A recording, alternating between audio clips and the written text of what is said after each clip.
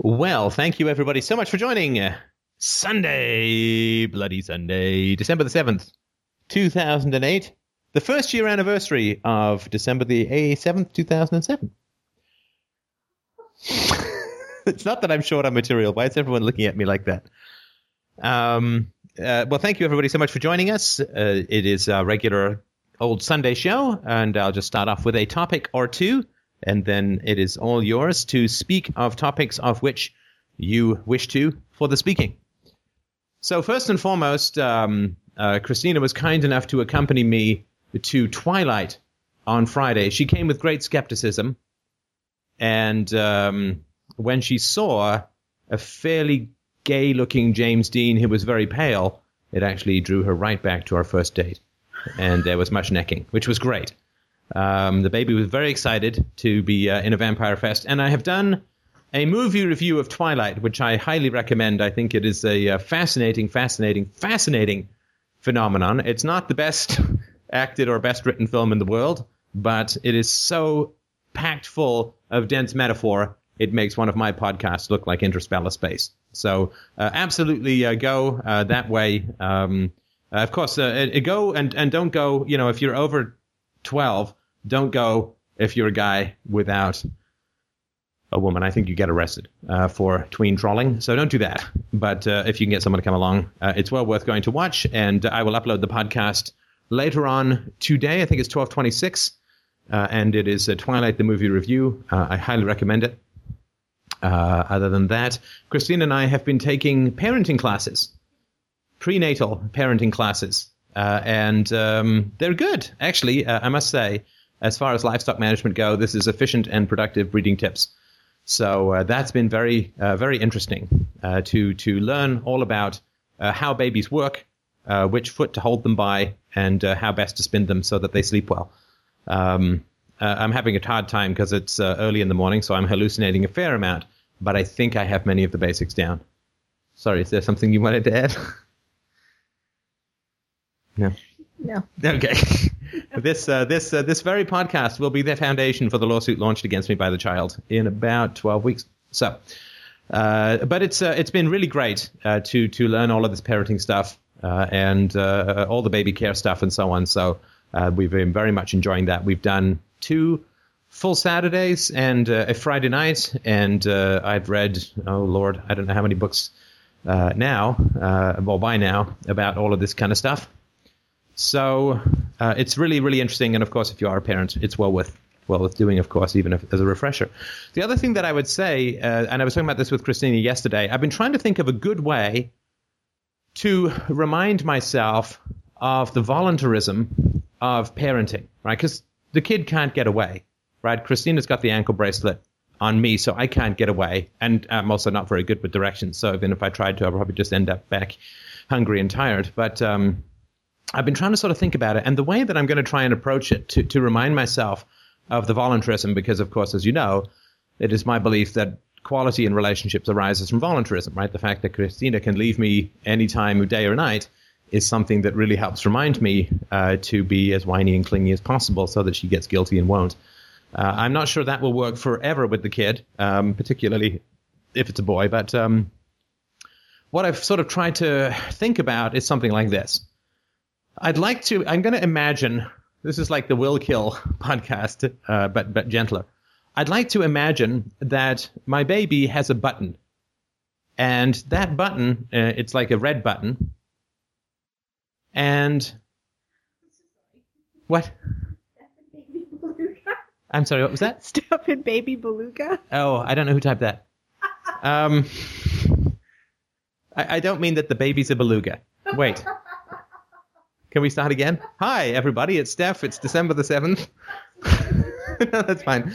So the baby has a big red button, and what I'm going to imagine, or what I'm going to try and picture, is that the baby, at any time, as a baby, as a toddler, as a child, as a teenager, and so on, that baby at any time can push that button and be transported to any family in the world, right? So if they want to go and join the Pitts and Jolies on a cruise through the Mallorcas, then the baby can do that. So that's something that I'm really trying to think of, that the baby can push a button and leave the family and join any family that he or she wants to in the future. And that reminder that the baby is not stuck, is not dependent. Of course, that will be the case in the future when the child gets older, particularly, of course, since I've talked about voluntarism and quality and no unchosen positive obligation. It's going to be rather hard for me to guilt my kid into sticking around if he doesn't want to. So it's a reminder for myself that I need to bring, quality and curiosity and intimacy and massive amounts of love and affection to the child, so that the child won't want to go to any other family any more than Christina wants to go to another husband during those times that we're not actively watching a George Clooney movie. So that is the goal. And if you are a parent, let me know if this is of interest to you. I think it's an interesting thought exercise to just remind yourself, or to imagine that the baby or the child has a button that they can teleport to any other family that they want at any time. And that, I think, is a reminder of what it means to bring voluntarism and quality to your relationship. So those are just the two little things. Oh, I guess we have a minor hit on our hands, which is status in part 3, the Matrix video. It's currently cooking at around 65,000 video hits. It's sort of, as far as my regular video hits go, it's 10 times the average hit, even over a year or two. It's by far my most popular video, and represents about 8% of all the video views that have ever occurred at FDR over the past couple of years, just during the last week or so. So thank you, everybody, so much who has been helping to push that video out. And it's quite remarkable how well it's doing. And so thank you, everybody who helped to push that out. And it's really drawing a lot of people to the site, which is something we can be very happy about. Also, over the last month or so, I've had about 1,000 new subscribers to the YouTube videos. Sadly, not to the $10, $20, or $50 a month cashola lavish fest on FDR, but I do have some new subscribers.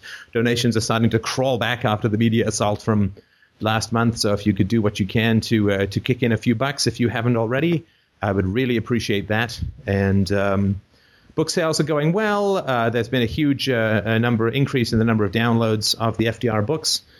Of course, people are curious whether it's a one-hit wonder or whether I actually have something of substance to say. Hopefully they will decide the latter.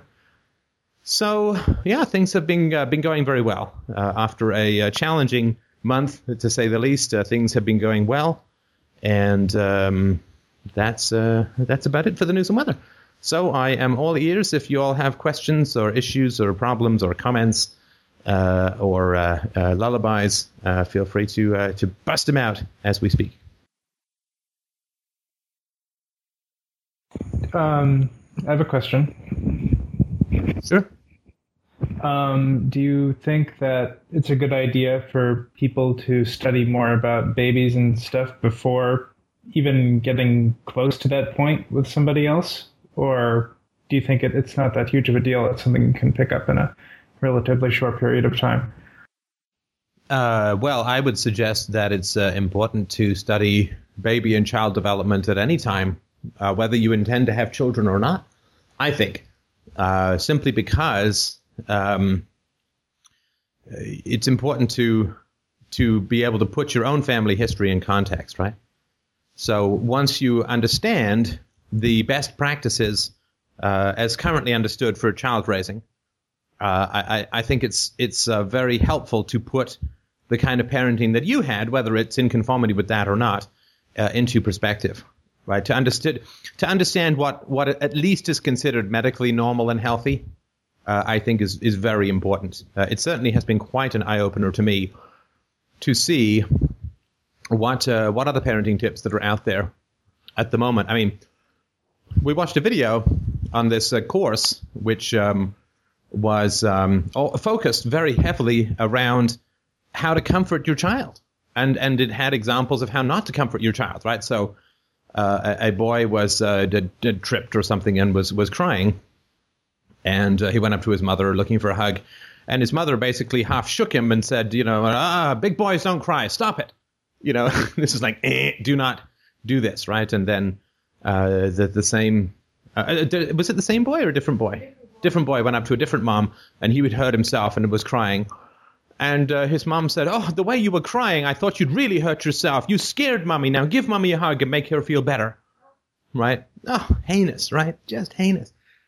And the fact that this is all portrayed as, really bad is encouraging, right? And I think it's positive, and I think it's good, right? And the woman kept reminding us, that the child is not there to make you happy, right? You are there to comfort the child. You are there for the child's needs. The child is not there for your needs. So I think it's very helpful and very important to study good parenting. You don't need to know about how to bathe a baby if you're not imminent, and that's not that hard to learn, right? I mean, they come with little scuba gear, as far as I understand it, because I don't know how they would survive in the womb otherwise, right? But I think it is very important to study good parenting techniques. You can't start to get those laid into your head early enough, and I think it can be very helpful in comparing them to how you were raised, so that you can notice the difference. And whether you have kids or not, that will serve you in good stead. And what was the movie called? Oh, it was produced by the Hospital for Sick Kids in Toronto, the mental health unit. Okay. Tried looking for it online, we couldn't find it. But you had quite a reaction to that. Well, I certainly did. Yeah. So it's definitely worth looking. But whatever it is that you can get, whether it's development over the first 2 years, which is this video we have, whether it's just good parenting stuff, right? Again, you don't need the technical how-tos of how to care for a baby, and you don't necessarily need to see that vermix-coated cauliflower head coming out of a hoo-hoo. But you definitely, I think it really, really comes in good stead to read good parenting handbooks, no matter how old you are and whether you plan to become a parent or not. Okay, I kind of have another follow-up question.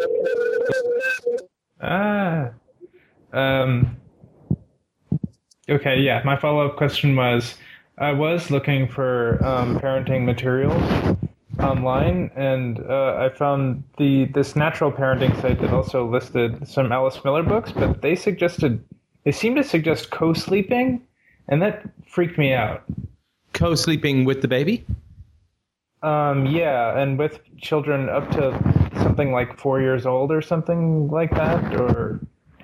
Well, I don't know about that. Certainly what we've been told is that it's important or it's very helpful and productive and positive to have the baby sleep in the same room for the first 6 months. The material that we have had has been somewhat contradictory about having the baby sleep in the same bed, but generally tends towards the negative, that it is not good and not healthy to have the baby sleep in the same bed as the parents at any time.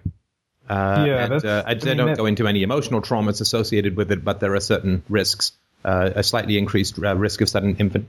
What? Oh. The reason they suggest with the baby sleep in the parents' room for 6 months is because there's a higher incidence of sudden infant death syndrome, and they have research showing that the incidence of SIDS goes down when the baby is in close proximity to, they say the mother, but I would assume both parents, just because we can pick up on the cues that the baby might have if he or she is not breathing properly.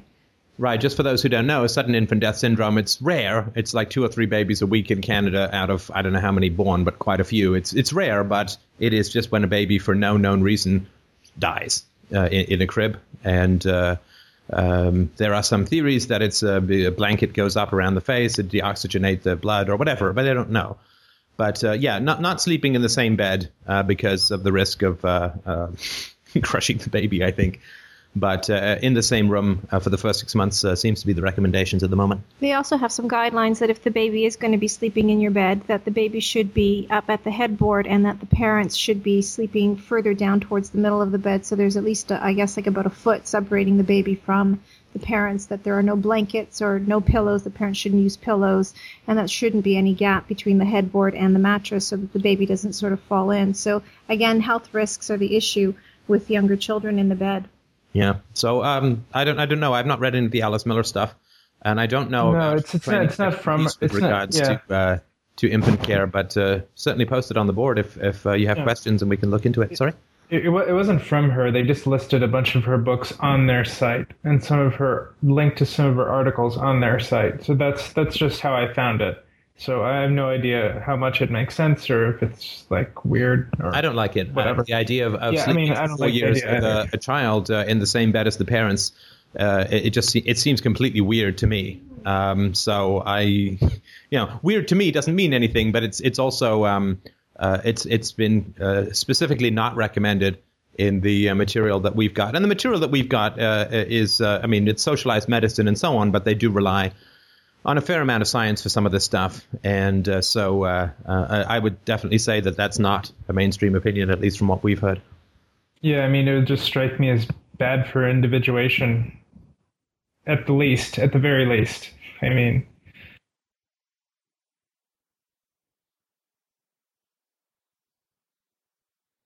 Okay, that was all the questions I had. We have to remember that in different cultures and different parts of the world, families do sleep together, and it's considered the norm. I don't know if it's just Western or North American practice, but in many cultures in the world, the whole family sleeps in the same bed. So that sometimes has to do with socioeconomic status, but in other countries and other places, it just has to do with cultural beliefs as well. So it's something that we have here in North America, and to me, it seems kind of weird as well. Most families that I know, in fact, all families that I know, have their children in a separate sleeping area. For more on culture, have a look at the new video, Freedom, Reason, Cults. Did you have any other questions or comments about that? No, I thought I said I was pretty much done. I'm curious at getting into this stuff, and I put together a list of books to get that seemed good. I really liked this Baby Human documentary that I saw. I thought that was just incredible. Absolutely blew my mind. What did you like that? What stuck out? Oh, the language development stuff, in particular. Just how early babies start learning language, how they intuit language and rhythms and so on, just was really cool to me. And the stuff about how they start learning language in the womb and that kind of thing. Oh, yeah, when the baby, because I've been talking and singing to the baby every day, the baby will actually reach out probably before he's even born and slap me across the larynx for disturbing his rest so much. But he will actually, he will turn towards my voice because he's been listening to it and hearing it in the womb for sure. They constantly, the teacher constantly emphasized as to the videos, I said, babies are brilliant, right? The instructor kept saying, babies are geniuses. They are incredibly adaptive. They are incredibly sensitive to their environment.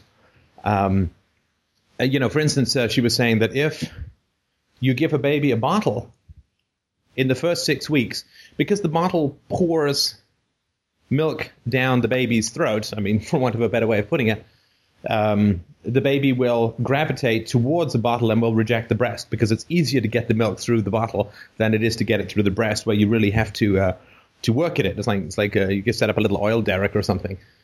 And so the adaptive intelligence of babies to maximize resource intake and minimize energy expenditures and so on is really quite amazing. They're born. The moment that they're born, you put them on your chest and they will start to worm their way towards the breast. They're very much like me on a first date. So it's very important to recognize just how intelligent. It's so easy to look at babies as inert, It's just like intake and output machines. But it is really amazing just how intelligent and adaptive they are.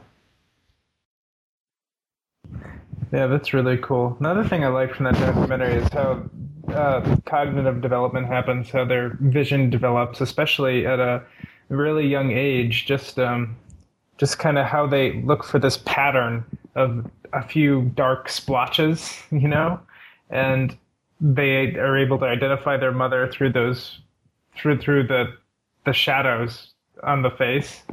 Just stuff like that just struck me as very cool. Yeah, we're actually somewhat concerned that if we have, because we have some spiky bushes in the house, we're actually quite concerned that the baby's going to mistake huge exploding spiky bushes for Christina's hair. So we're going to have to keep that very, very separate because we don't want him attempting to breastfeed off the trunk. Babies actually can see about a foot ahead of them. So if you're a foot away, they can make images out.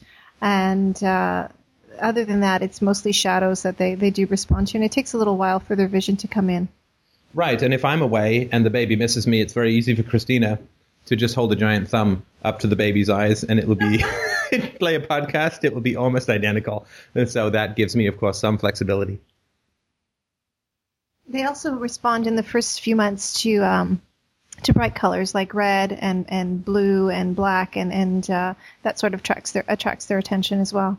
And they're very big on eye contact, and of course the touch is completely essential. As much skin-to-skin contact is very essential with babies. I plan to get a sling and simulate pregnancy for a while, but without the whining. Actually, no, probably with more. All right, well, thank you. I appreciate that. Do we have next questions, other questions, comments, issues, whatever is on the Borg brain? We will publicize. Hey, Steph, I got a couple of questions. Arr. I'm feeling really, really angry and frustrated lately about politics, and I know this is a subject that I'm sure has been covered over and over again, and I feel like I'm at a point in my life in which I'm very satisfied and very happy with just about everything, except for things that involve, well, I guess you could say politics. Like, for example, my company's starting to lay people off right now because of the economic situation. And I feel very angry every time I flip through the channels on TV and there's some talking head basically propagandizing about how great the bailouts are and things like that. And I get angry. Angry so much because, you know, their sort of stupidity is really affecting my life.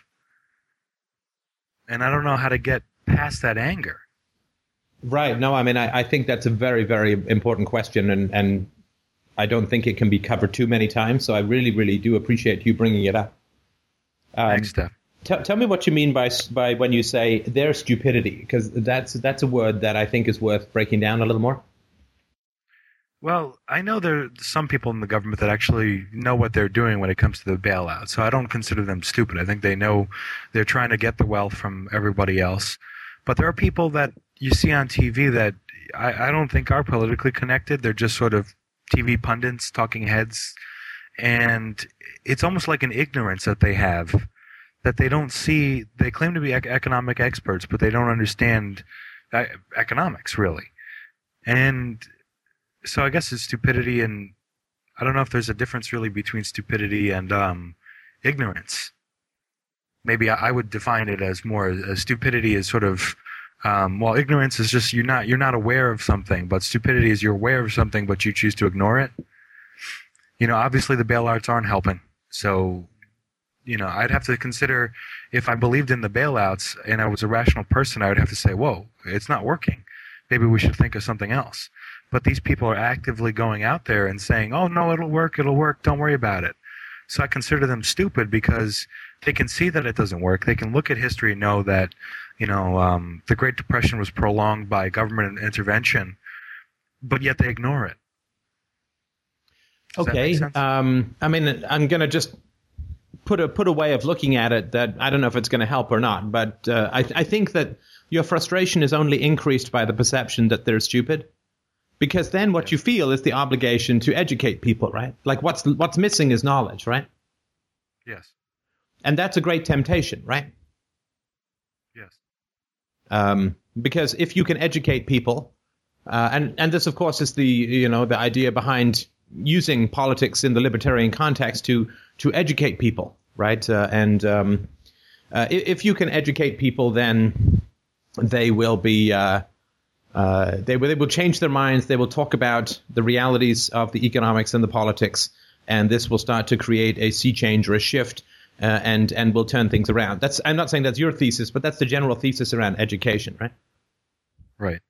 It's sort of like they don't have enough to eat, so once we give them enough to eat, then they will not be starving, right? Right. I don't think that there's evidence for that at all, and I'll ask you. If you can imagine someone who is a representative of the post office union, right? He's some high up quasi-mafia fellow in the post office union. When he says that privatizing the post office would be a complete disaster, is he stupid? No, I think he's obviously defending his self-interest. Yeah, he's not. I would say that he's not stupid at all, right? Right. Now, the purpose of pundits, for the most part, is they work for think tanks, they publish books, they publish articles, and their income, their value, is measured by exposure, right? Right. So if you're a pundit on CNN, then you can get speaking fees. You raise the profile of your whatever organization you're working for, which gets more newsletters out, or more people to the web page, or more people buying the whatever. In which case you end up with more ad revenue, more donations, whatever it is, more matching funds from federal, whatever, right? So the more that these people get exposure, the more money they make and the better they do professionally, right? Right.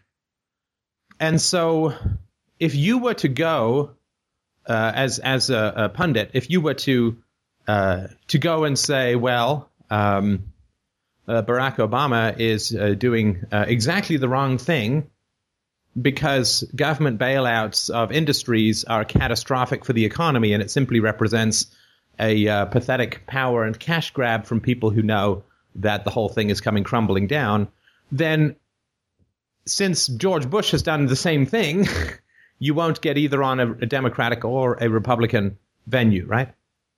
Right. And so what happens is you simply don't get a callback, right, to be on the show ever again, right? Right. Which is very bad for your career as a pundit, right? And people, it takes a long time to become a pundit, right? It's hard work. You start by being a junior editor of the newsletter in your high school, right? So these people have put 20 years into raising their profile and saying that which gets them callbacks, right? To be pundits on these shows, right? Yeah. So they're not going to detonate 20 years of very hard effort to rise in the ranks. And also, if they fundamentally criticize statism as a whole, nobody, right? The networks won't let them on because that's calling into question the ethics of the system. And if a network does that, then a network loses access to government officials, right? And getting access to government officials is a lot cheaper than actually doing investigative and hard-hitting reporting, right? If basically what happens is you get sources in the government to tell you stuff, that's a couple of phone calls, right? And that's a whole lot easier than it is to actually go out and do the research yourself and be independent, right? I mean, the death of real investigative reporting has been quite a tragedy over the past 20 years in American politics, right? I mean, ever since Nixon, ever since the Watergate thing, no American president has been vilified for lying. It has never happened in the mainstream media. And that's because there's been, I mean, the deal has been the government says implicitly to the media, you ignore the core ethics of the issue, you ignore the facts, you ignore, right? We'll give you little bits of corruption from here and there with people that we dislike, right? So when the mafia wants to get rid of a hitman, they simply rat on him to the police, right? And the police will then go and take him in. The police look like heroes. The mafia's gotten rid of someone who's troublesome. So Ted Stevens in Alaska must have pissed someone off, as did Tom DeLay. And so they feed these people to the wolves, right? And they have a nice old righteous fest. And, so that's how it works. And so the media gets instant stories from the government where they don't actually have to go pound the pavement, interview a whole variety of sources, spend weeks and weeks on a story, right, which from a cost per word standpoint is, tens or hundreds of times more. So they save a lot of money on reporting. They get instant pre-baked stories from the government, and because they can spend that much less, they will submit to more taxation, and so they get locked in, right? The media becomes a propaganda arm of the government, and I know that sounds like a strong phrase, but we saw that very clearly in the Iraq War, right? I mean, it was just ridiculous. Right. They might as well have been an arm of the army. So right, not one person said this was wrong. Exactly. Oh, it was lunatic. I mean, it was complete lunacy. And There was in Lions for Lambs, they touch on this. It's actually a very interesting scene. And it was embarrassing to watch. It was just hideous and heinous. And the media, of course, has not done much to circle back at all, right? Because they just want to keep moving, right? Like you hit the bum in your car. Most people just want to keep moving and not turn back, right? So it's a completely unholy alliance that has been entered into, and the government, like the media, like higher education, has become completely dependent on government handouts. In this case, it's information more so than it is money, but it's the same thing fundamentally. So I think, and the reason I'm sorry to go into this long lecture as usual, but the reason I wanted to point all of this out is they're not stupid. They're very smart, completely corrupt, right? I mean, we understand that, but they're not stupid at all. It is not a lack of information at all. It is simply supply and demand, right? So now where does this leave the people that are like ignorant, the ones that have never been exposed to the argument that government intervention screws things up? You know, if they're turning on the TV, as most of them just aren't aware that they're getting this sort of propaganda from the talking heads. I mean, to me it seems like, okay, now they're getting the propaganda from the government and they're believing that the bailouts are a good thing. You know, I was hoping that there would be some way that we could, you know, approach it but you know what? Actually, I just answered my own question there with my frustration, is realizing that it's not my job to go and teach everybody about this stuff, but it's my frustration is that I want to be able to explain to people that we're in such a screwed up position because of statism and not because of freedom. But that I get so frustrated. Okay, so let's pretend that I'm your average uninformed citizen, right, who doesn't use spoon-fed propaganda and so on. Tell me why I would want to know. Well, because it affects you in your daily life. Well, yeah, but I can't do anything about it, right? So my daily life is actually negatively affected by knowing this stuff, not positive. Yeah. I can't change it, right? I mean, This is the biggest government the history has ever seen, right? They don't give a shit about the opinion of the average voter. They don't give an opinion about any of the voters, right? So I'm just playing devil's advocate position here, right? But why? Fine, yes. Why would I want to know? What benefit would it give me? Wouldn't it just make me frustrated like you? You're right. It's a fundamental problem that libertarians have. Is like, aren't we just inflicting, you know, stuff on people? You're right. Which is probably why people don't open up so easily to the libertarian point of view, because it is kind of painful. You do walk around with this sort of stress that you know what's going on, you know a way to fix it, but there's nothing you can do about it. Right, and you're not just condemning people to a lifetime of personal frustration and dissatisfaction with the media, but you're setting them in direct variance with their friends and family, right? Right. And for what? I mean, libertarianism is a huge hair shirt. It's like a monasticism. It's like self-flagellation. I mean, the political libertarianism stuff, right? It's like, why do I want to know this? I'm going to set myself at variance with everyone. I'm going to end up biting my tongue all the time. I'm going to end up with my pulse pounding whenever the news is on, and whenever I read a book, and I'm going to feel this heavy obligation and so on, right? So why would somebody want to know that? You're right. It's like you could theoretically go to, I don't know, force people to watch the children in Iraq being blown up and killed, right? Endless footage of that. It would just make them completely miserable, and they can't do anything about it.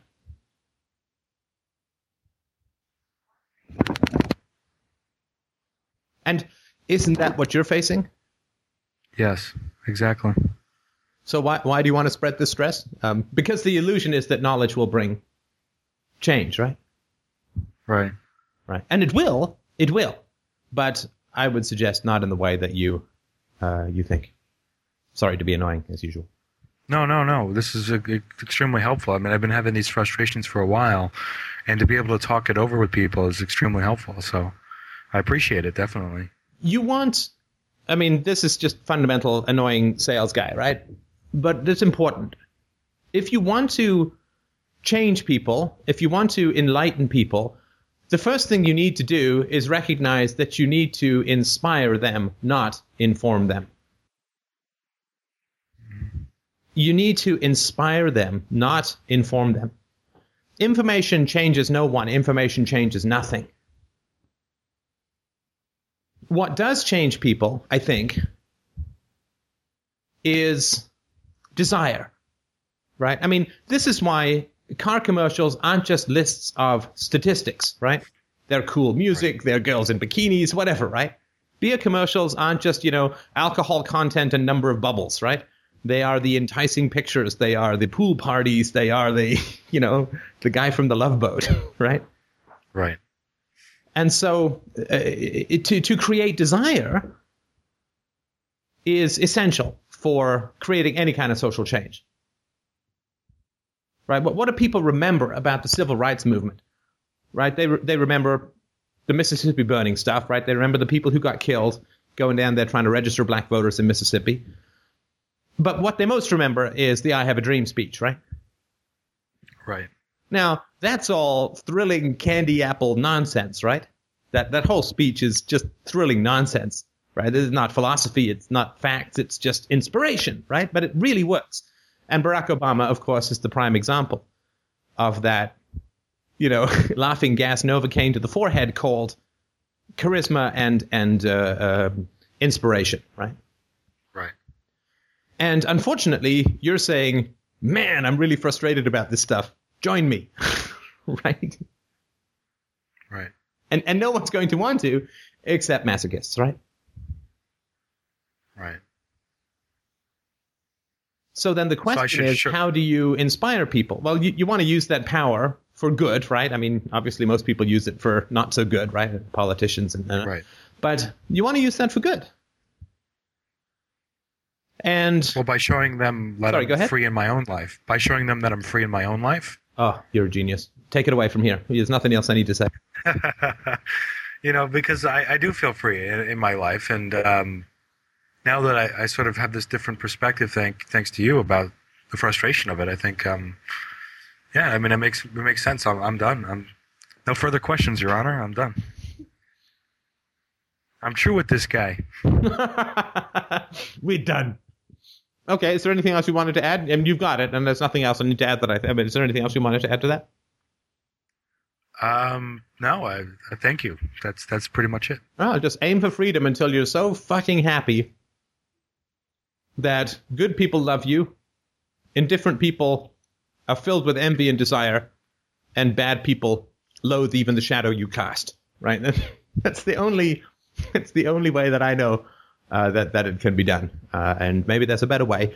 I don't think there is, but that's you just got to aim at your own personal freedom and happiness, right? And be like a flare that goes up over a battlefield. It throws everything into sharp relief and shows people the way out. And there's just no other way to do it that I know of. And so focusing entirely on bringing freedom and happiness to your life, to your relationships, that's all that hasn't been tried. So it's got to be the one thing. It's the hardest thing. So it's got to be the one thing that'll work. Right. All right. Well, thank you. That was an excellent question. And keep us posted if you don't mind about how this goes. And, just get this elephant of responsibility and the feeling that all people are is uninformed. Get that off your chest, because it's not true. It's an illusion. Right. And we know this because when we do inform people, they don't change, right?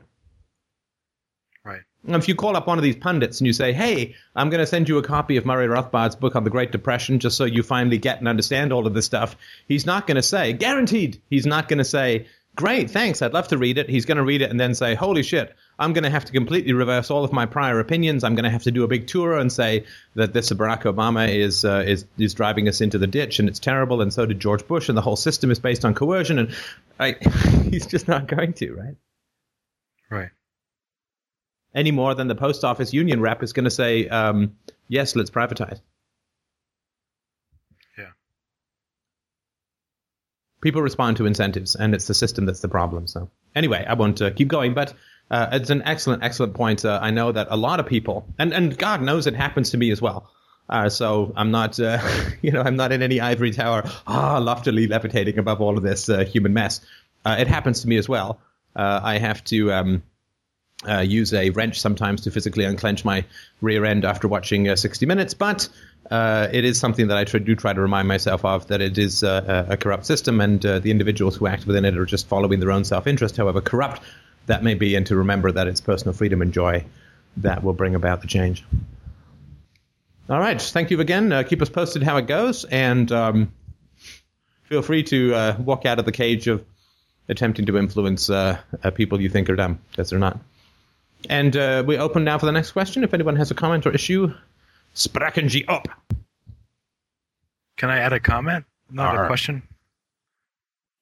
I recently sort of broke away with a couple of friends who were sort of libertarians, sort of the Ron Paul libertarians, and I realized fundamentally that they were so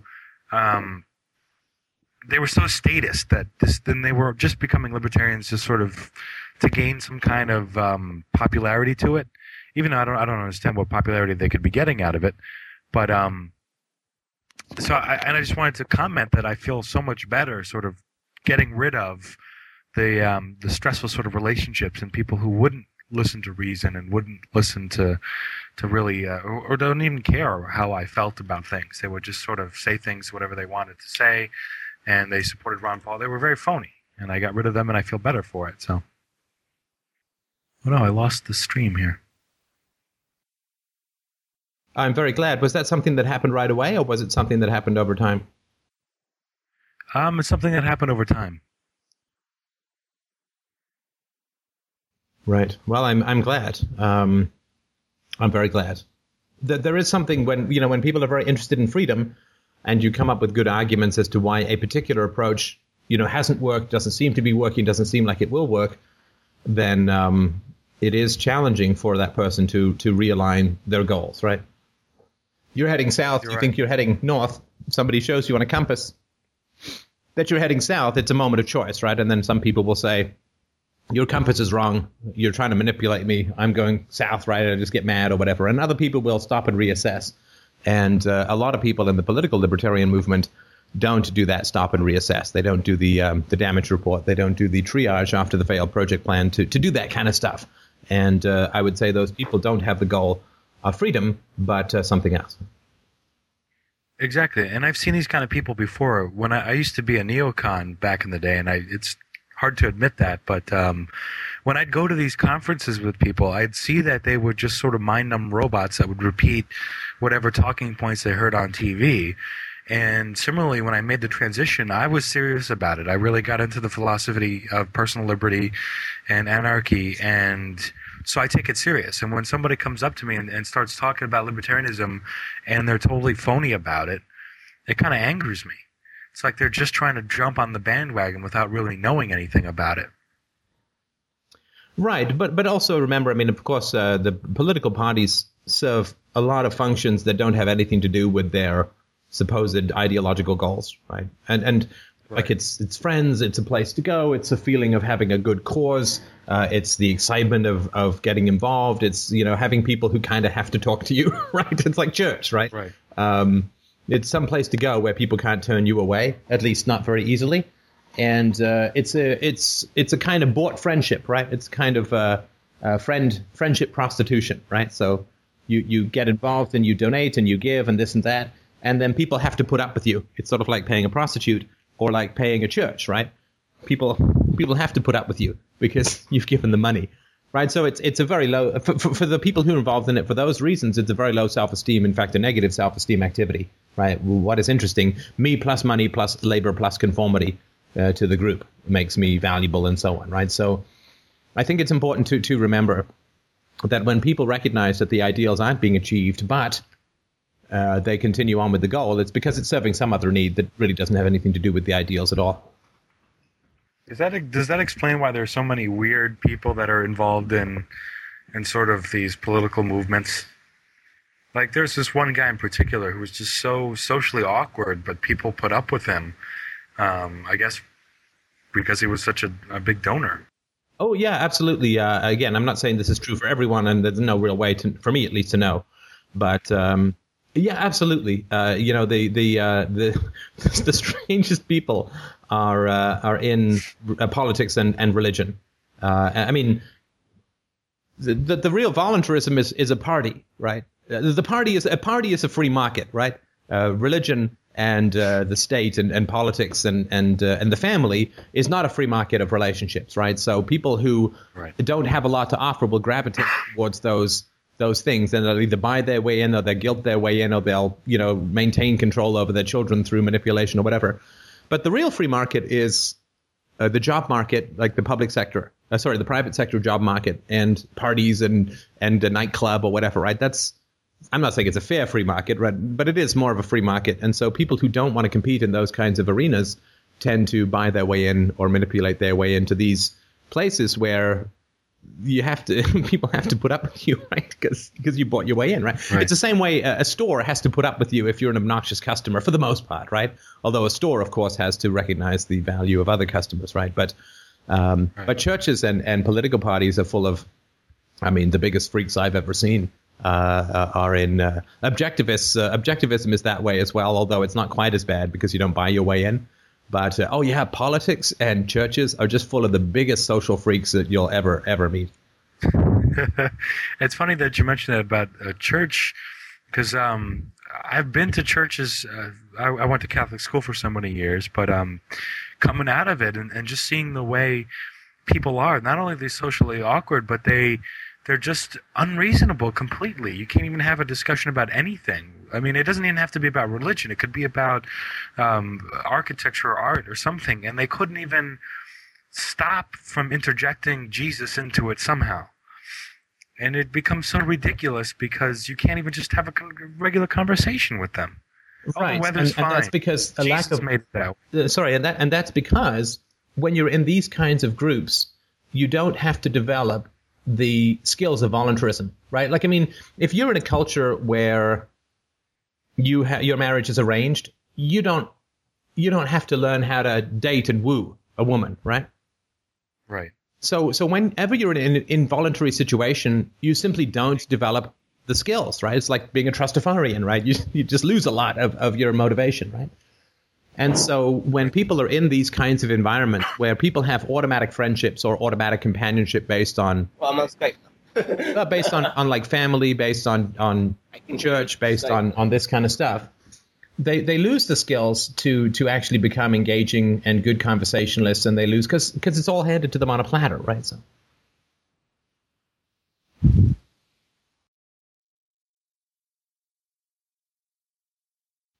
Sorry, was there anything you wanted to add to that? Does that make sense? No, it totally does. Just observation, I can see how this really does make sense. Just before, I wanted to read something that I wrote in an idle moment, of which there are fewer and fewer at the moment. But I wanted to read something called FDR Forum Physics. I just posted this on the board. It's a little tongue-in-cheek, but I think you'll enjoy it. In trying to understand the quantum mechanic equations of the Free Domain Radio Forum, I have come up with the following constants. 1. There must always be at least one free will versus determinism debate occurring on the board. If such a debate dies out, it must be resurrected within 72 hours or the universe will end. 2. The same goes for agnosticism and used to for nihilism as well until the recent video. 3. There must always be at least one Christian, Buddhist, or spiritualist in the process of becoming offended.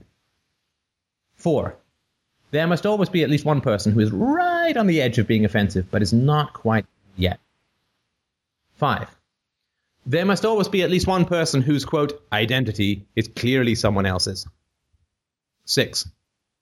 At least once a week, someone must start posting who has absolutely no idea what Free Domain Radio is about. Unicorn farms, anti-Zionism, homeopathic, quote, cures, anything goes. 7. Also, at least once a week, at least one atheist or agnostic must reprimand Free Domain Radio for, quote, bashing libertarian Christians. 8. If more than a week goes by without someone referring to FDR as a cult, FDR has totally become a cult. 9. No week is complete unless and until someone brings up either roads, money, or national defense, followed by blanket rejections of all solutions. Yeah, but... 10.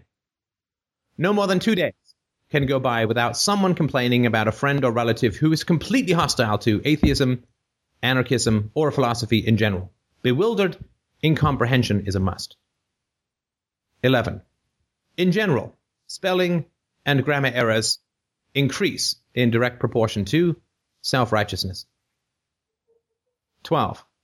At least once every 10 days, a blatantly hostile person must join the board, start a troll thread, and magically suck even the most experienced and mature posters into the evil maw of engagement. In general, this will last for 10 days. 13. In general, those who state the blindingly obvious will inevitably end up being revealed as the most uninformed. 14. At least once every single day, someone must egregiously and completely blindly violate his or her own moral or epistemological premises, i.e., a determinist must get angry, a nihilist must correct someone, an agnostic must express certainty about anything, a Christian must attack someone for intolerance, etc. 15. Within 4 to 8 hours of someone being banned, a, quote, new account must be created from which a concerned stranger with an oddly deep knowledge of board history must demand to know why the banning occurred. So these are just some thoughts that I added. Some people added some more. It's in the jokes thread. I just thought I'd mention that. I thought that was a frothy bit of fun. So anyway, if we have more questions, we certainly have time for another question or two in the show.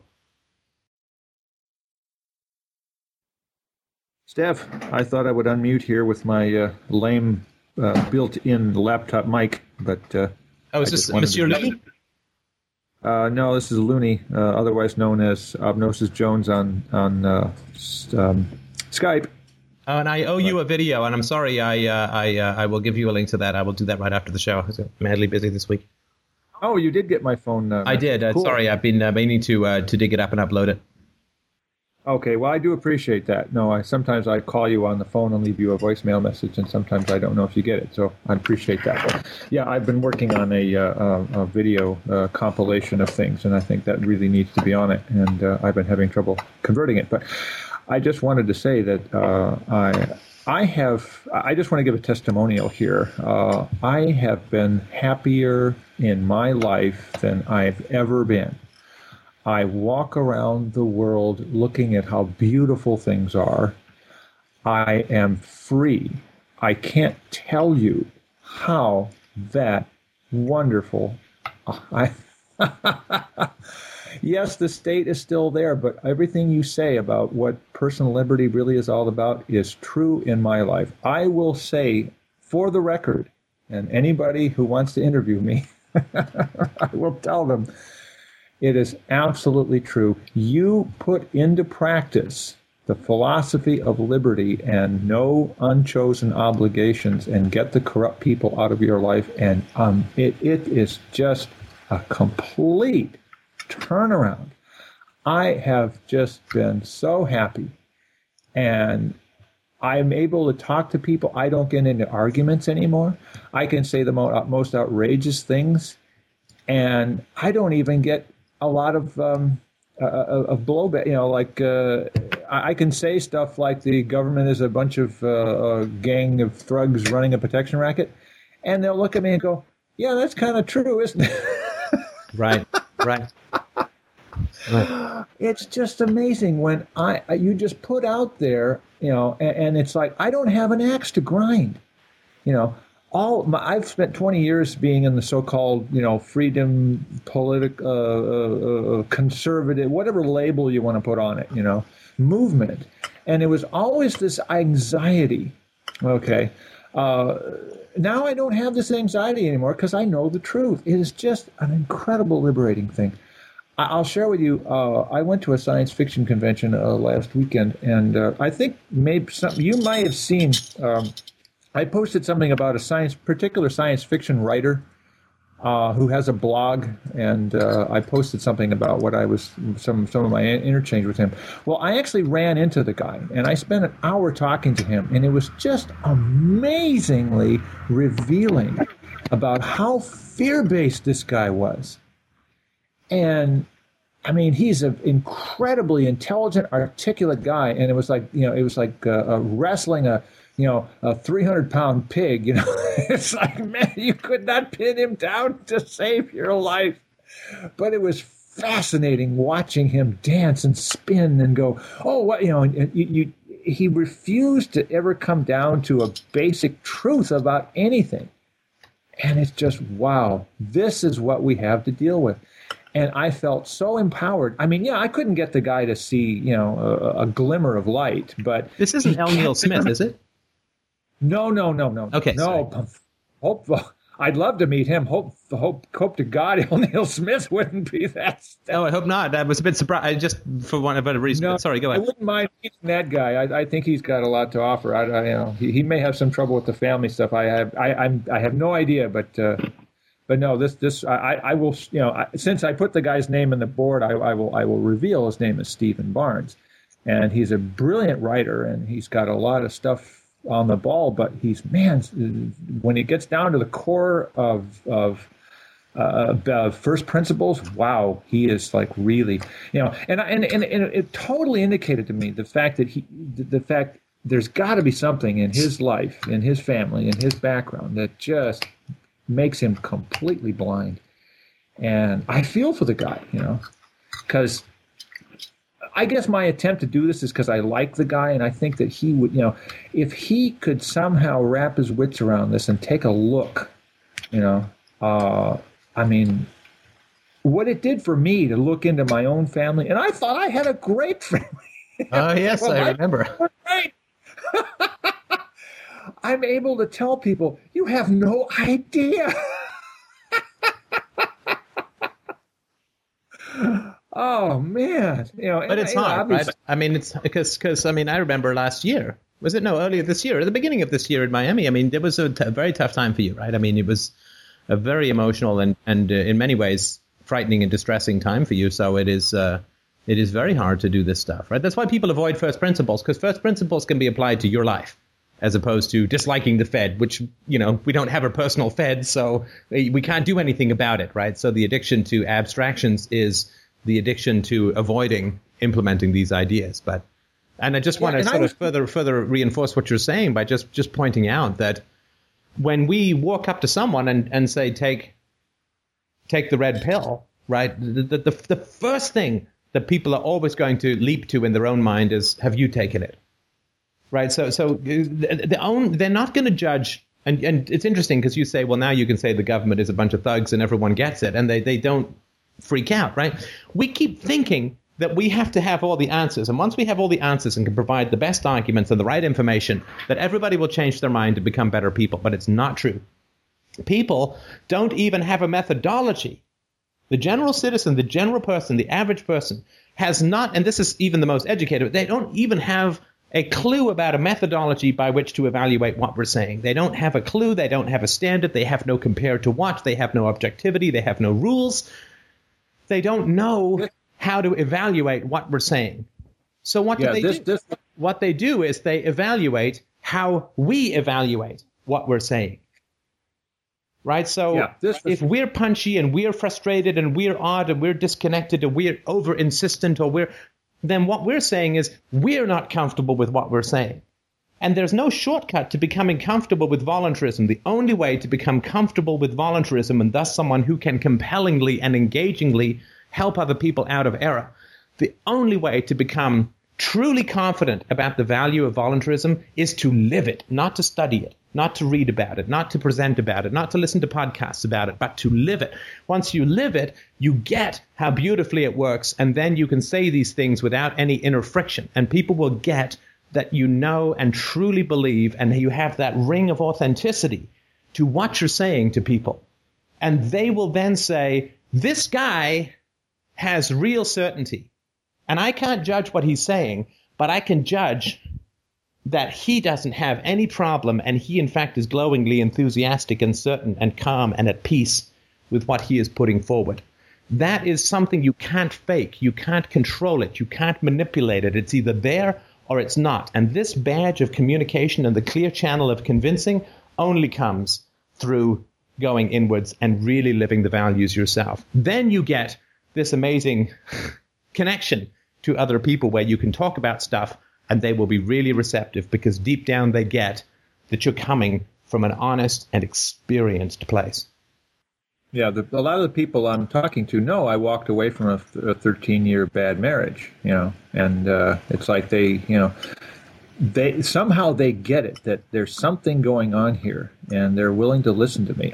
It was funny listening to friend Barnes, who got really aggressive and very upset on several different, but he kept coming back because it's like, wait a minute, something in him knows there's something he's missing, but he's not ready to look at it yet. But I just want to share one other thing before I turn the call over to someone else, something very positive. I've been able to start a dialogue with my 18-year-old granddaughter, started talking to her about these ideas. And this, to me, is probably one of the more important things I can do. And I don't want to go into all the details of her life, but just, know the fact that she was raised by a woman who was the child of my ex-wife. Right. That may be all the information you need to start with. The Theosophist. So, yes, so I think that, but I think she is very, as you say, we're all geniuses and we're all philosophers, and she certainly has at least her share of this genius. And I made a good attempt. I spent a good bit of time with her last weekend, and I made a good attempt to strengthen our relationship and to let her know that it's safe to talk to me, and that I have learned a lot, and I think her life and I just kind of make not trying to push it on her, not trying to lecture, but just sort of like invite her. Well, how do you feel? What's important in your life? And I think we had a really good conversation. So that means a lot to me, and I have all the greatest respect and gratitude to you, Steph, because I mean, without you and your ideas and all the other people who've helped you and to get this conversation going, I mean, my life would be miserable right now. I really appreciate that, and of course, I'm nothing more than an incidental catalyst, right? I mean, it's you who've got to do the heavy lifting, and obviously have done the heavy lifting. So whatever pat you give me, which I appreciate, give 50 to yourself, because that's where the real heroism is, not me yelling in the woods, but you putting this stuff into practice in your life. So I just wanted to mention that. And this. Sorry, go ahead. Yeah, I just wanted to fresh up, and I let her know that all the caveats. This is probably the most difficult thing she's ever going to have to start wrapping her wits around, because it takes a lot of work. And she left me saying, "Well, you've given me a lot of food for thought." And right. Yeah, it's a tremendous amount of work to get through this blindness, but boy, it's gorgeous on the other side. It is.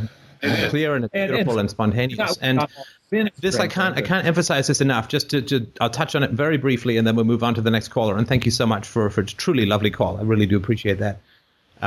If you want to convince people to lose weight, you have to be thin. You have to be thin. I mean, I don't mean skinny, you're lean, right? You can't be fat and tell people how to lose weight. You just can't. And if you want to tell people how to be free, you have to be free first. Right? Because otherwise you won't know how to help them. If you haven't gone through every single one of those horrible and challenging and exciting and awful stages of becoming truly free yourself, you won't know how to help people. You'll just give them empty slogans. You'll just give them, listen to this podcast. And, but once you get how difficult it is, then you can really dig in and help people to really achieve it themselves. But if you want people to accept you as an authority on weight loss, you have to not be fat when you're talking to them. And if you want people to accept you as an authority on freedom, you have to be free in your heart. You have to be free in your life. You have to be free in your mind. Otherwise, it will just be a bunch of empty sloganing, and you actually become a negative force, right? An anti-freedom force, right? Because you talk to them about freedom and you're not free, you actually just discredit yourself and freedom. And it closes off a window that might otherwise be open. And that's why I say, don't go out into the world until you're free and proselytize or attempt to bring the philosophy to people. because otherwise you'll just turn them off. So anyway, I just wanted to mention that. So thanks. I appreciate that. It was a great call. And that kind of feedback, I really, really do appreciate. And also wanted to thank the guy who's doing his book report on the God of Atheists. I really do appreciate that. I asked him to send me a copy of it, a book review. So hopefully I'll get a copy of that, which will be very nice. And I think we have time for one more question. If anybody has a yearning burning, I would be happy to let you talk or provide any feedback if I can. Oh, somebody asked, which is while we're waiting, somebody asked in the chat room, why do libertarians hate Freud so much? Well, because Freud was an atheist, right? Freud was a very specific, very detailed, very psychologically insightful atheist. He talks about spiritualism being this feeling of oneness with the universe, that harkens back to our experience with our mothers when we were infants, where we don't have ego boundaries, we're psychologically united. The Future of an Illusion is a good essay to read with him. Psychology is the opposite of religion, right? Particularly organized religion. And now I know that some psychologists, particularly Jung, have had their mystical bents to them, but fundamentally, psychology is the second greatest enemy to religion. Philosophy is first, but philosophers are much rarer than psychologists, right? But good philosophers. But yeah, psychology is antithetical to religion, and of course, political libertarianism is almost exclusively either a religious funded and religious populated movement, or it is populated by a bunch of atheists who won't say anything bad about religion, right? Because people respond to incentives, right? So yeah, psychology is, and this is one of the reasons why libertarians have a problem with FDR, because of the focus on personal psychology, on self-knowledge. The unexamined life, in my view, is not worth living. But of course, some people who like to kiss the toes of Jesus disagree. So, and it's hard. It's hard for people who are religious. And since the popularity of the latest True News, or the video series, of course, I've been getting the God-based gas bags coming out of the woodwork. And it's hard, right? It's hard for them to just fundamentally get, and I would say maybe it's even impossible for them to fundamentally get, that Jesus means as much to me as Zeus does. Jesus has as much reality to me as Sauron, right? Well, actually, I've seen better animated Sauron than Jesus. But so when people bring this superstitious religious stuff to me, at least, it's hard for them to process that. When they say Zeus, when they say Jesus or God, it's the same to me as Zeus and Set and Baal and Apollo and Dionysus and all this sort of nonsense. It's all fairy tales, right? And it's really hard for people to get that. It's very disorienting and frightening for them, because the important thing, where a philosopher and a psychologist, somebody who's philosophically and psychologically minded, when someone brings a great intensity of devotion to a fairy tale, then you would treat that as an illness, right?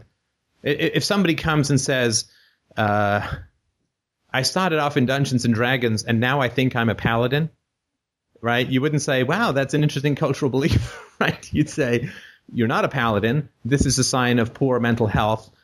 You are hiding out in a delusion because of some psychological distress or trauma that has skewed and warped your thinking. There is some deep pain at the bottom of this, and as long as you keep thinking you are a paladin, you can't deal with your real issues, and therefore we need to break the illusion and deal with the resulting flood of emotion, right? So that's the way any competent, psychologically inclined person would deal with somebody who's religious, and that's exactly how Freud approached questions of religion, and Jung as well. Jung with formal religion, with organized religion. But it's tough, right? So why do religious people hate psychology? Well, because it reveals religion as a socially sanctioned quasi-psychotic delusion, right? I mean, if you were the only person who believed that a Jewish zombie would shepherd you to heaven after you were dead because a rib woman listened to a talking snake in a magical garden, and that devils haunted the world and tempted people, and that bad people burned in hell it would be a psychotic delusion, right? So psychology reveals religion as a seriously traumatized delusion. And they avoid that because it doesn't profit them fundamentally, but even more deeply, it would reveal the childhood pain that comes from this kind of superstitious indoctrination. So that's, I think that's the hostility that people have towards it.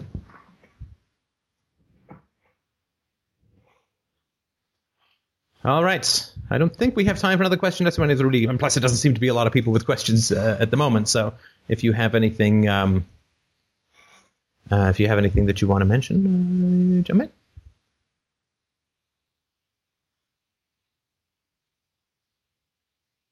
in. Somebody said, I have no mic now, I cannot talk. I have no specs, I cannot see. But how do you feel about working with a therapist who is religious? I felt like it was a potentially large obstacle that would inevitably be encountered in future. Comments, ideas. I wouldn't do it. Yeah, I wouldn't. I wouldn't do it now. The full disclosure aspect of me saying that is that my therapist she was kind of into like Eastern mysticism. I mean, it really was. We only talked about it maybe once or twice in 2 years, and that was like 3 hours a week that I was going, right? So, but at one point she mentioned something about monks being able to change their body temperature through. She was really into that, Eastern, I don't know if she was Buddhist but she was into this kind of spiritualism, but it was never part of our therapy, and she certainly wasn't into any kind of organized religion that I ever knew of, and it was only tangentially that I knew of these other beliefs. So I would not work with that. I think, with a religious person, I would not work with a religious therapist myself. I mean, I don't know, right? I would strongly suggest against it. Again, this is all amateur nonsense, right? I'm not a therapist or a psychologist or anything like that. I'm just telling you what I would decide. Religion projects the unconscious into the world, right? We have good impulses and we have bad impulses. We have a time where we thought that our parents were gods, and we also had a time where we thought we were gods when we were toddlers or infants or whatever, right? So religion, unfortunately, takes all of the richness that is within the personality and projects it uselessly out into the universe where it can be controlled, hooked into, manipulated, and abused by other people. So my concern with a religious person, with a religious therapist, would be that at some point you won't be able to go any deeper. Because at some point you will get to a Miko system depth that will threaten her religious beliefs. Right? Once you get to that level of, you could say, collective unconscious or universal archetypes or whatever, and I remember this phase very clearly in my therapy, where you get down so deep that you get to where religion comes from. And that's one of the reasons why I'm very comfortable opposing religion, because I've gone to that place within myself where the religious impulse comes from and recognize that it is an internal state. Right? It doesn't have any, of course not, I'm not a god or anything like that, but you get down to that level of power and depth within the unconscious where religion comes from. Now, my therapist did not, as far as I know, did not believe in any kind of God, believed that there were amazing powers within the mind, and was very, very into dream symbology and, all the stuff that I've tried to talk about on occasion in FDR. So when I went that deep into myself, I did not bump up against any anxiety on her part to do with, dear God, this is where religion comes from, right? And that's where you want to go in therapy, in my opinion and in my experience. You want to go right down deep so you get the full picture of your personality, all the richness, all the complexity, all of the fear, the anger, the love, the beauty, the terror, everything that is right down there at the root, right? You stop right before your tailbone, right before you become a full-born flying monkey. You stop, right? Because you can't get down beyond your deepest images and impulses, because then you start to talk about the spinal fluid, which can't be accessed by your mind, right? But the real power of the personality, the real power of individuation and authenticity, in my experience, is when you don't stop. When there's no place where you say, if I go any deeper, something, this is bad. You need someone who's going to be able to go with you there. I think that a religious therapist is not going to be able to go there. Because if she believes that those layers of the personality are out in the universe and exist for real and aren't part of you, but are part of God or Jesus or angels or devils or whatever, then she's not going to be able to help you deal with these as internally generated states and impulses. Because if she goes there, she's going to lose her faith, right? And that's not going to happen. So she's going to pull back, and I'll tell you this for sure. It only takes the slightest hesitation on the part of your therapist to prevent that self-knowledge at that level, at that depth, right? Because it's so unconscious down there. And I say down there in this sense, it's also up there, and it's not like the murky center of the world. It's also up around where the cirrus clouds of God are supposed to be. But if your therapist pulls away or pulls back from that kind of arena because it threatens her religious beliefs, it will render it impossible for you to continue, because it was so dependent upon the guidance of a therapist at that point that if she pulls back, you won't even know it. It'll just dry up for you. And I wouldn't, right? You invest in therapy to get to that point. That's where the greatest individuation is, right? Where you absorb, you pull back the projections even of things like religion. That's where there's the real power. Religion and God has so much power that if we understand that these impulses and this knowledge is within ourselves, that's where the greatest power is, right? That's the whole reason you do it. And so a religious therapist would not be able to get you there. In fact, would unconsciously, I think, would block you from that. So you'd be paying 90% of the money for 10% of the value, if that makes any sense. Right? So that's something I would mention. Well, I have a question now. Okay. Because I don't want to waste my money, and I want to get the most bang for my buck here. I don't know if I've been there where you're talking about, and I don't quite understand what you mean, and I want to go there if I haven't been there. Statements abound question? Say that again? Well, you've made a bunch of statements, but what's the question?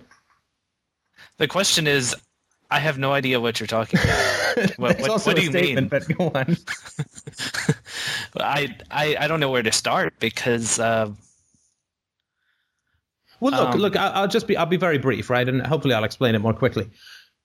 This is also part of an upcoming podcast series that I doubt I'll get done before the baby comes, so I'll just mention it. But when why does religion survive? Religion survives partly because when people pray to God, they get an answer.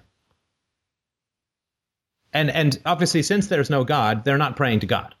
They're praying to themselves, right?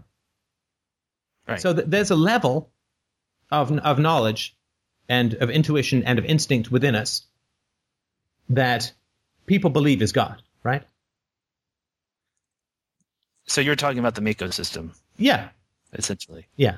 Okay, so I've already been there. Oh, no. But if this God thing is right, if that's a challenge, right, then I don't know if you've been to that place where God lives within you, right?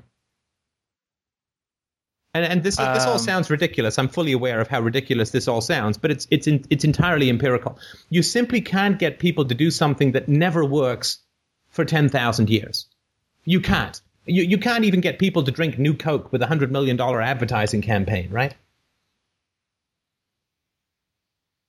So religion must work in terms of prayer, because it's the one thing that is common to all religions, almost all religions, is this prayer and this idea that you pray and you get answers, right? That you're praying to some consciousness that is not available to you consciously, and then you get answers, right? Right, that tends to happen for me.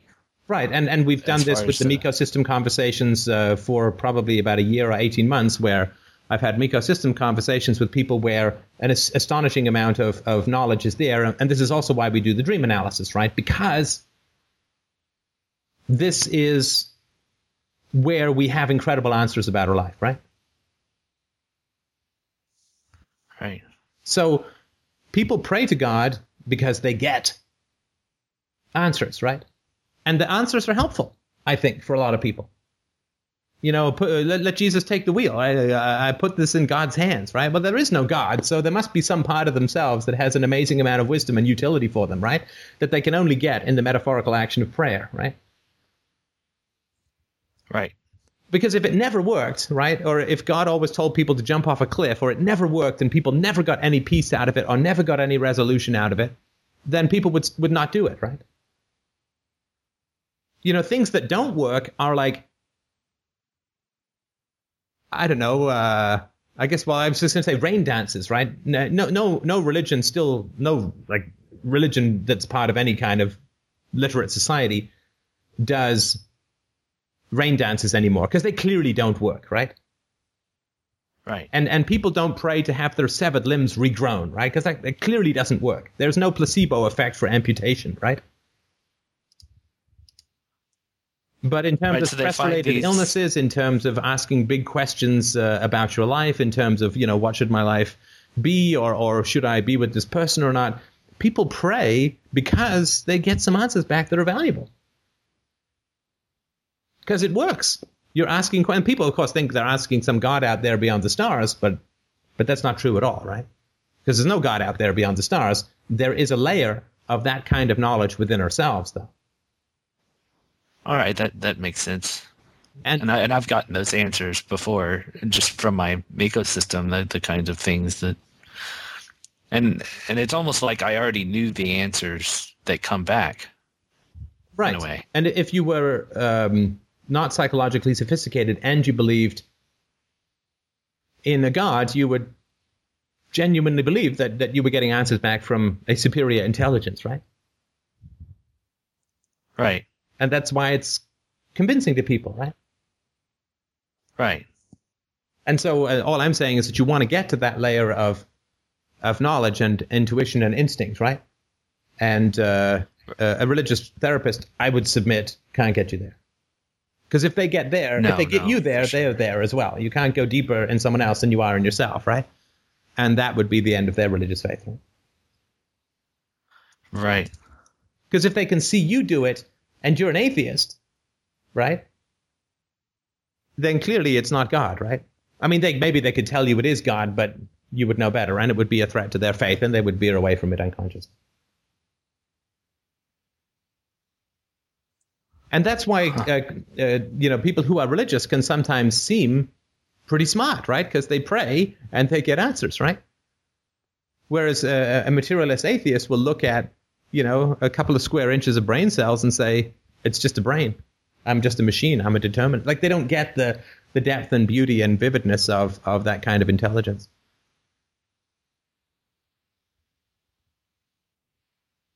And that's why we're trying to offer interstellar atheism, right? Atheism with depth. Atheism with right. with companionship. Atheism with the kind of spirit guides that people mistake in religions for, you know, Jesus and wise old men and Muhammad and so on. Yeah, self-knowledge, self-intimacy. We can have our own Obi-Wan Kenobis. That's really what I'm trying to say. So we are more powerful than ever before when we die? Or what? If you strike me down, I will not return for the sequel because your dialogue is too terrible. So yeah, okay. So therapist, I'm going there. You'll be paying 90% of the value, 90% of the cost to get 10% of the value, because that last 10% is where you get most of the value for me. That last level of depth. That's where FDR came from, right? All right. Well, my confusion is satisfied. Someone's asked, does this mean we get lightsabers? And actually, if you get glow-in-the-dark condoms and a picture of Pamela Anderson, it's damn close. Christina's taking the baby away. You have soiled our offspring. All right. Well, thank you, everybody, so much. I really do appreciate your time this weekend. And Remember to, if you can, throw a little cashola at the FDR media box. The donations are slowly creeping back up, but anything you can do to help me avoid the general excitement of being a voluntarily paid philosopher with a wife who is selfishly giving up her stable income to do something or other. I can't remember what. I would really appreciate that. And thank you so much for dropping by this weekend. Have yourselves an absolutely fantabulously wonderful week.